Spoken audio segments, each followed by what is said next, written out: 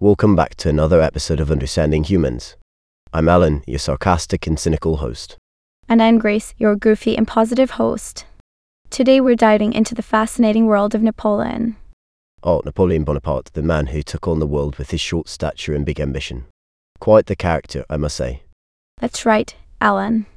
Napoleon was born on the island of Corsica, and he had quite the journey to becoming the Emperor of the French. He certainly did, Grace.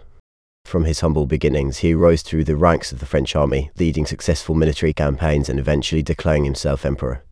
Despite his authoritarian rule, Napoleon implemented many enduring reforms that still have an impact today. That's true, Grace. He modernized France and Western Europe, and even sold the Louisiana Territory to the United States, doubling its size. But let's not forget the controversies surrounding his reign.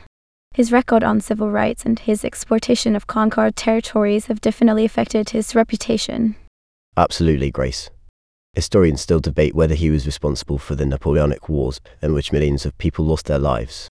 It's always important to critically examine the actions of historical figures, even if they accomplished great things. Well said, Grace. Now, let's take a moment to delve into the life of Napoleon and some of his most significant moments. One of his most iconic victories was the Battle of Austerlitz, where he defeated the Third Coalition and dissolved the Holy Roman Empire. And let's not forget the disastrous invasion of Russia in 1812, where Napoleon's Grand Army faced a catastrophic retreat. That's right, Alan. But his final defeat came at the hands of the Seventh Coalition in the famous Battle of Waterloo.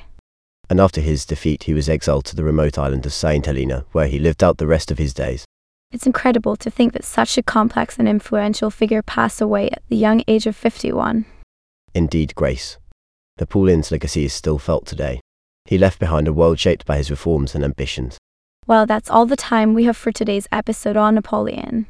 Join us next time as we explore another intriguing topic about the wonderful world of humans. Until then, keep questioning, keep learning, and keep understanding humans.